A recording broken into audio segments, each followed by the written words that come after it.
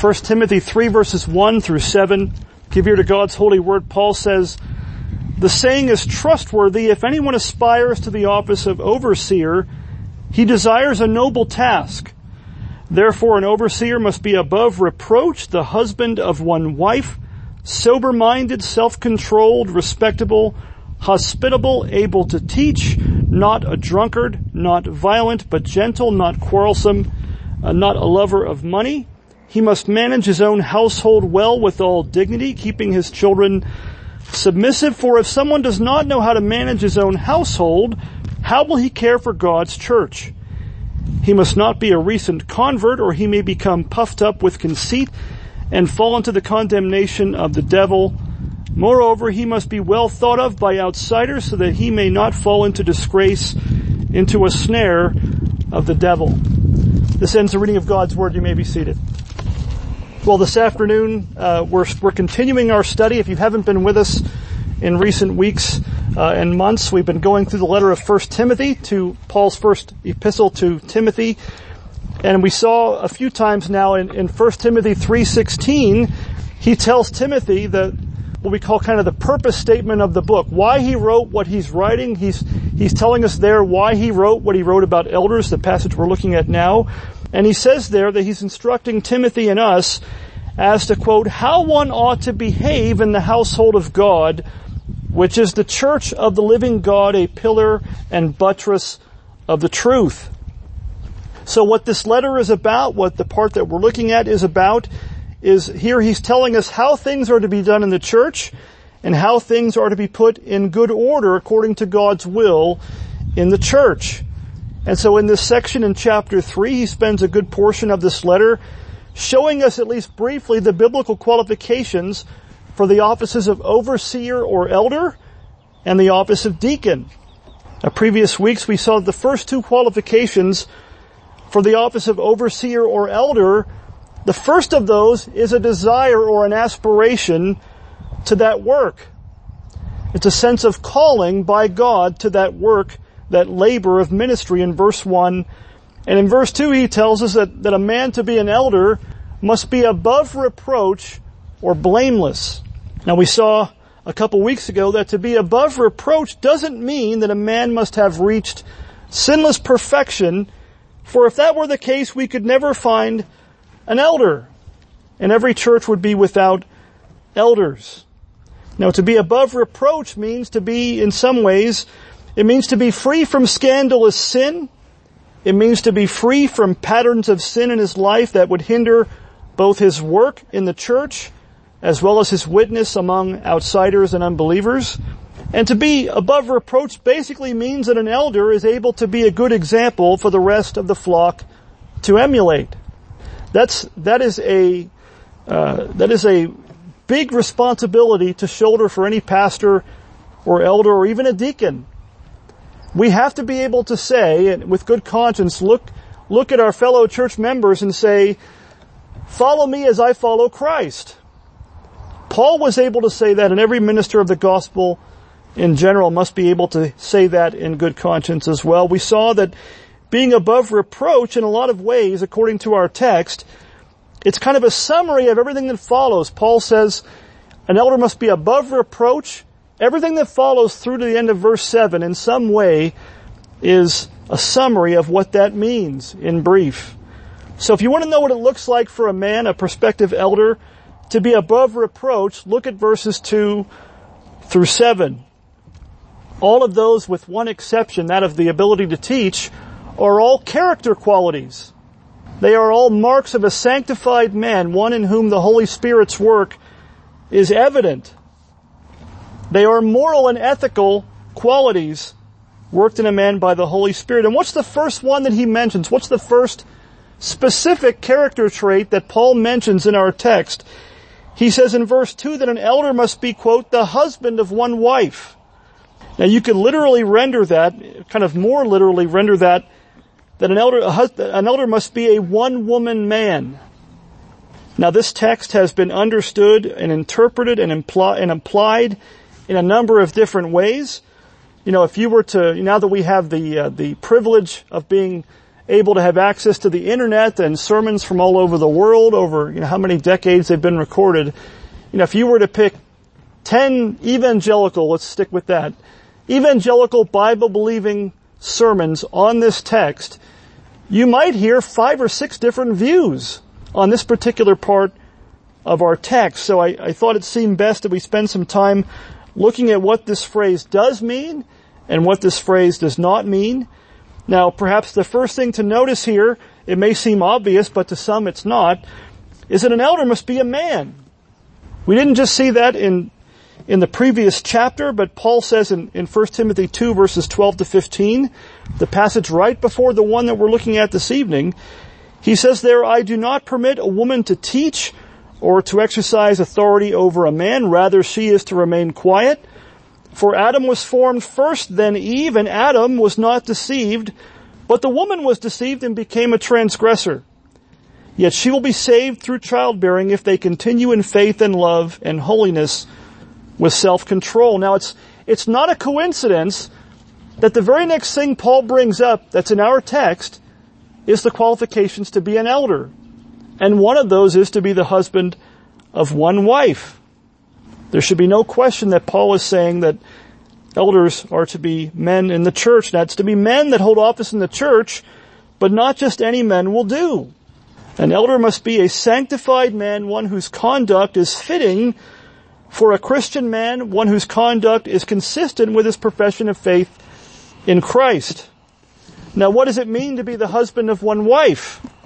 There have been many suggestions and different views on what this means and doesn't mean. One of them, some have said that this means that an overseer or an elder simply must be a married man. I don't think this seems likely, as the one who wrote this letter was not a married man. Paul the apostle was not married. Paul here is certainly what he's doing here is he's taking for granted the fact that most men in the church, in his day as well as in ours, will in fact be married.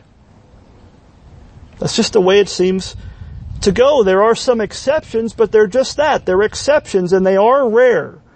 Most elders, I would say the vast majority of elders, will be married men, or at least will have been married at some time if they are widowers at some point. Interestingly enough, John Calvin notes that this requirement of being the husband of one wife, here in our text, he says that in some ways, this text refutes the Roman Catholic practice of requiring priests to take a vow of celibacy. This is what he writes. Paul says, and I do not entirely disagree with those who think that here the Holy Spirit was taking advanced measures against the devilish superstition about this subject that arose later. As if he had said, bishops must not be compelled to celibacy, because marriage is a highly proper state for all believers. This would not demand that they must be married, but simply commend marriage as in no way inconsistent with the dignity of their office. If bishops or overseers or elders are commanded here to be the husband of one wife, then it follows that no church has the biblical grounds for forbidding marriage to the officers of the church. Secondly, others, including Calvin himself, have taught that when Paul says an elder must be the husband of one wife, that he primarily is forbidding the practice of polygamy. Now that's certainly implied, but I think that would set a rather low bar, at least in our day, for Christian conduct, and I think that would have been I'm assuming that would have been a low bar even in Paul's day. Now, in the first century world among the heathen, the Gentiles, where Paul spent most of his time in ministry, polygamy was not uncommon. All kinds of sexual immorality were no doubt very common in those societies that worship false gods of all kinds. And so Paul's words here in our text, they certainly do forbid polygamy, having more than one wife, as the rest of the scriptures teach as well. There are Old Testament texts. Maybe you're thinking of this as I'm mentioning it. There are some Old Testament examples of polygamy found in the scriptures. Think of Jacob, think of King David and Solomon. But all those Old Testament examples, none of those teach that this practice was acceptable. God used them in spite of this sin, but it was not acceptable before God. God, in fact, explicitly told the people through Moses that their future kings were forbidden from this. They were forbidden from multiplying unto themselves, he says, many horses, or many wives, or excessive silver and gold. Deuteronomy 17, verse 16 and 17. So when David and Solomon and others did what they did in that regard, they were going against the clear word of God, instructing them to do otherwise. And so in this regard, as in all things, a Christian's conduct, and even more so an elder's conduct, must be decidedly Christian and not pagan. And our marriages are one of the primary areas in which we live out our faith. That's probably why Paul puts it first in our text. That's probably why he placed such a high priority on an elder's marriage and family in this passage. You know, some others have said that Paul here is teaching that an elder can only have ever been married once. This also doesn't seem very likely for a number of reasons. Are we to believe that Paul here forbids men from remarrying if they become widowers, or if they do that, would he bar such men from office? I don't believe the scriptures teach such a thing. That really can't be Paul's meaning, because in the same exact letter, later in this epistle in chapter 5, verse 14, what does Paul say there? He instructs younger widows to do what? To remarry. He encourages them to get married again. He says, so I would have younger widows marry, bear children, manage their households, and give the adversary no occasion for slander. In other words, he's saying they should do this to prevent temptation, to prevent the adversary, that's the devil, from giving him an occasion for slandering the way of life.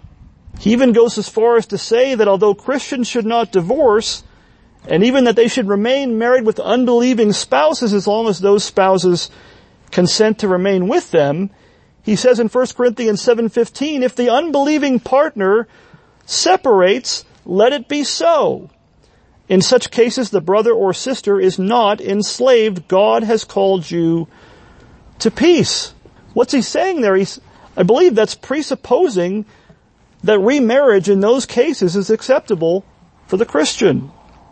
Lastly, many hold that Paul teaches here that an elder can never have been divorced. But does any divorce in the past disqualify a man from office? Is it that simple? You know, I don't know if you know me at all, you know I like things simple. Not oversimplistic, I hope, but I like things to be cut and dry and simple and clear-cut and easy. But sometimes we have to be careful trying to apply that kind of a mentality to Scripture, because Scripture oftentimes has a lot more nuance than we might be comfortable with. That would be simpler, but we can't just take the easy way out. We have to make sure that we're conforming our belief and our practice to what the Scriptures actually say and not what they don't. There are clearly instances in which the Word of God does permit divorce, although they are quite limited. The Westminster Confession of Faith sets this out, tells us the biblical conditions in which divorce is acceptable, although not required.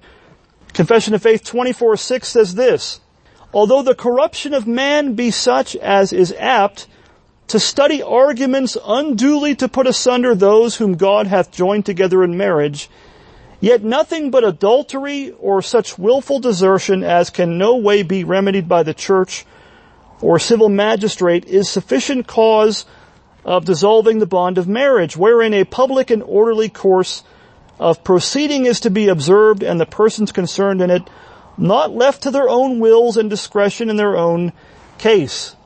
You know, the Confession of Faith, the Shorter Catechism and Larger Catechism, they were written way back in the 1640s.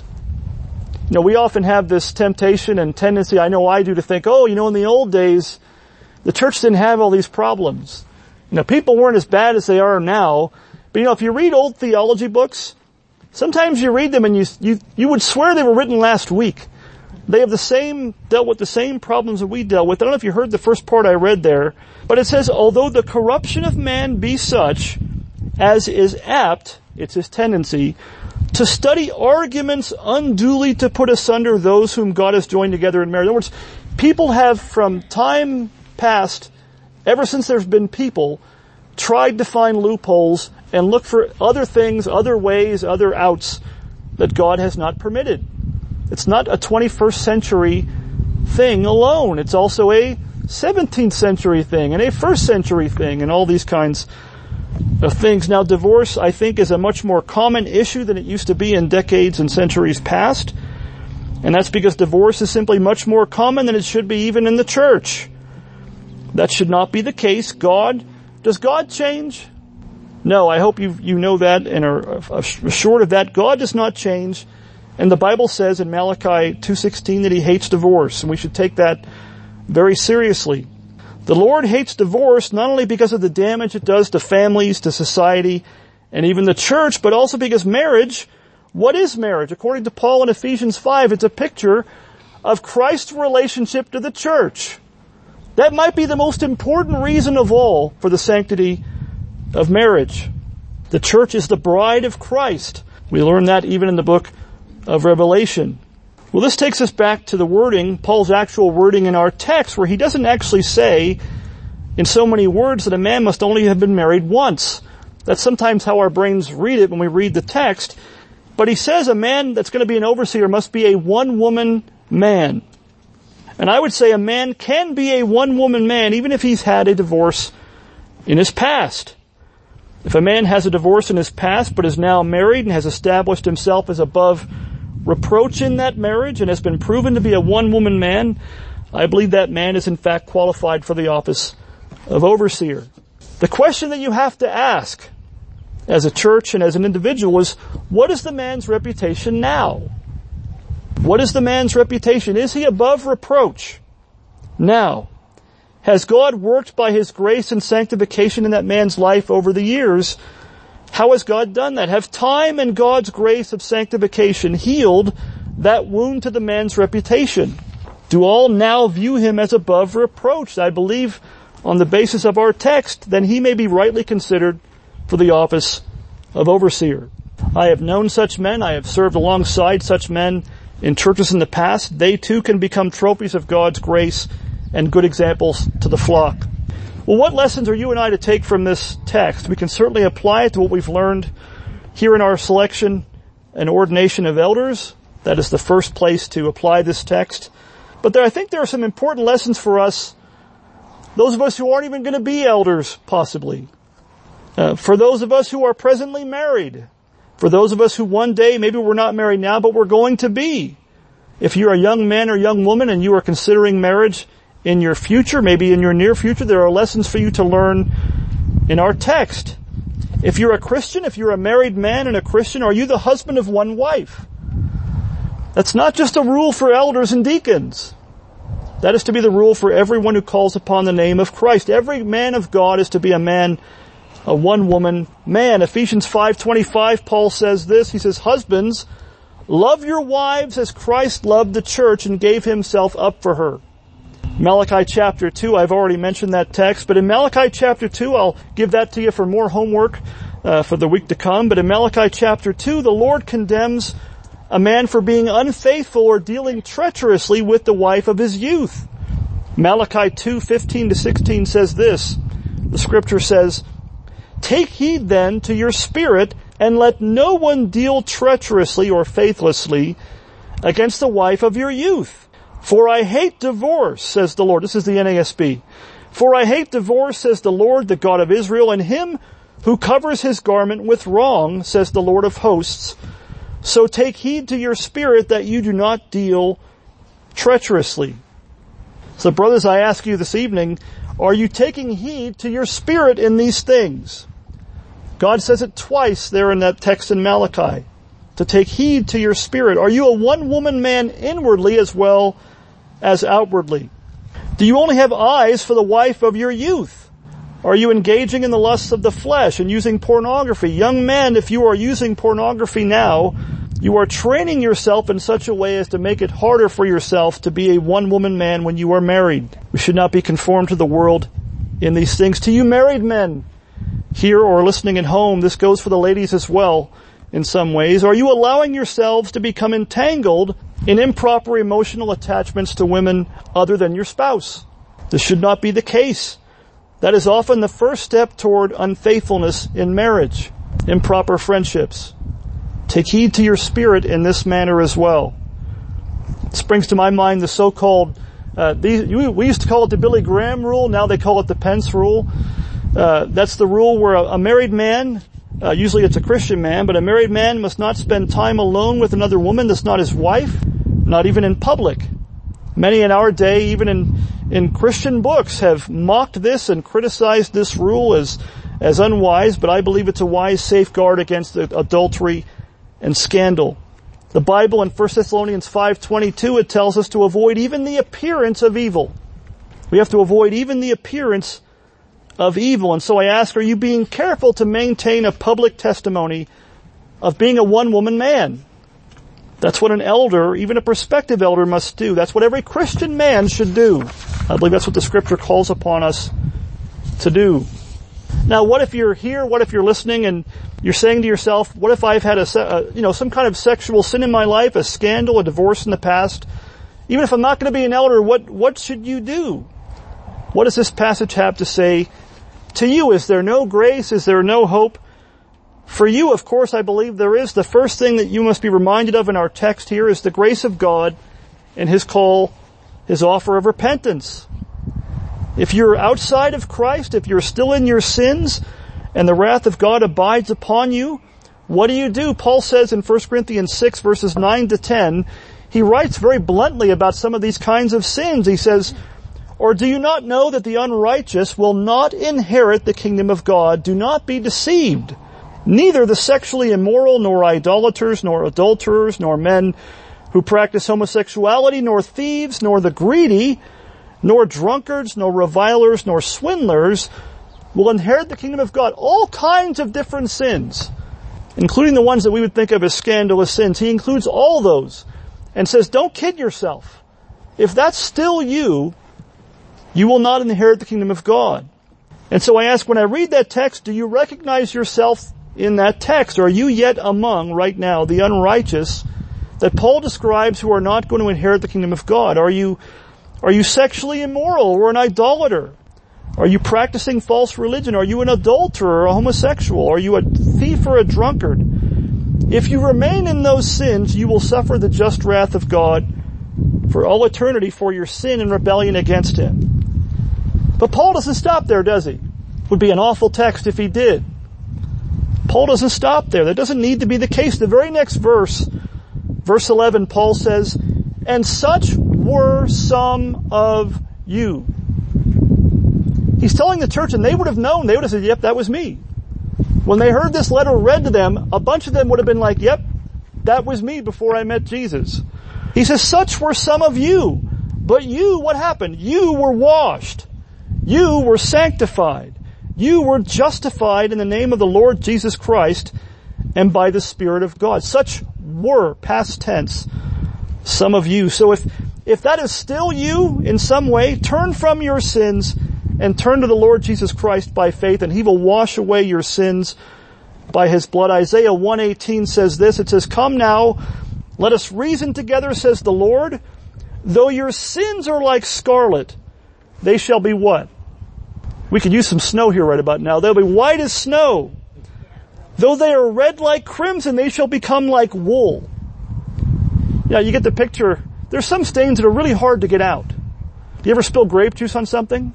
You might as well throw it away. He's saying Jesus' blood can get even your sins that are like scarlet out and make them white like snow. When you come to Christ for salvation from your sin, Jesus, by His Spirit, washes and sanctifies and justifies you in the name of Christ and by the Spirit of our God. He takes away your guilt and shame. He breaks the power of sin over you. He begins to transform you by His grace so that you may now serve Him with joy. You know, we sang a song, Rock of Ages, and I always love the end of the first verse. I'll just read it, I won't sing it. But he says, "Rock of ages, cleft for me, let me hide myself in Thee.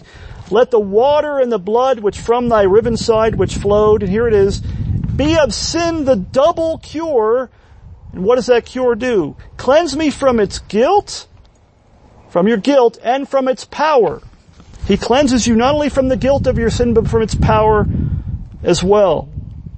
When you come to Christ for salvation from your sin, He takes away your guilt and shame. He breaks the power of sin over your life. He begins to change you by His grace so that now, by His grace, you can serve Him with joy for the rest of your life and for all eternity. If you're a believer in Christ already, but the guilt of your past sin is still hanging over you and weighing upon you, confess it to God and receive His forgiveness.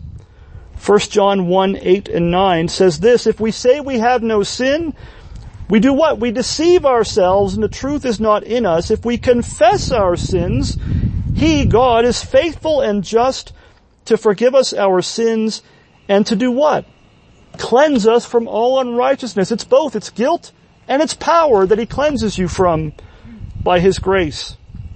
Don't let your past sins keep you from a life of worshiping and serving the Lord Jesus Christ in the present. You are saved by grace and not by works, but you are saved for good works, so that you might now walk in them. Think about some of the examples that the Bible gives us, just a few. There are many more that God has saved and used despite their sin. The Lord Jesus Christ restored even the Apostle Peter, who denied Him 3 times as he went to the cross. In John chapter 21, He restored him to His grace and restored him to office and used him for the rest of his life to preach the gospel. The Lord atoned for the sins of Isaiah's unclean lips. And then what did He do? He sent him out to preach. Isaiah went from saying, woe is me, I'm undone, for I'm a man of unclean lips, to saying, when God said, whom shall I send? Isaiah said, send me. And it was a difficult task, but God used him. The Lord Jesus saved Saul of Tarsus, as we read earlier in this letter in chapter 1. He saved Saul of Tarsus. Saul called himself what? The chief of sinners. And yet God saved him and sent him to preach the gospel to the ends of the earth. Think about Jesus' words to the woman caught in adultery. What did He say to her? Go and sin no more. She was forgiven and she was told to follow Him.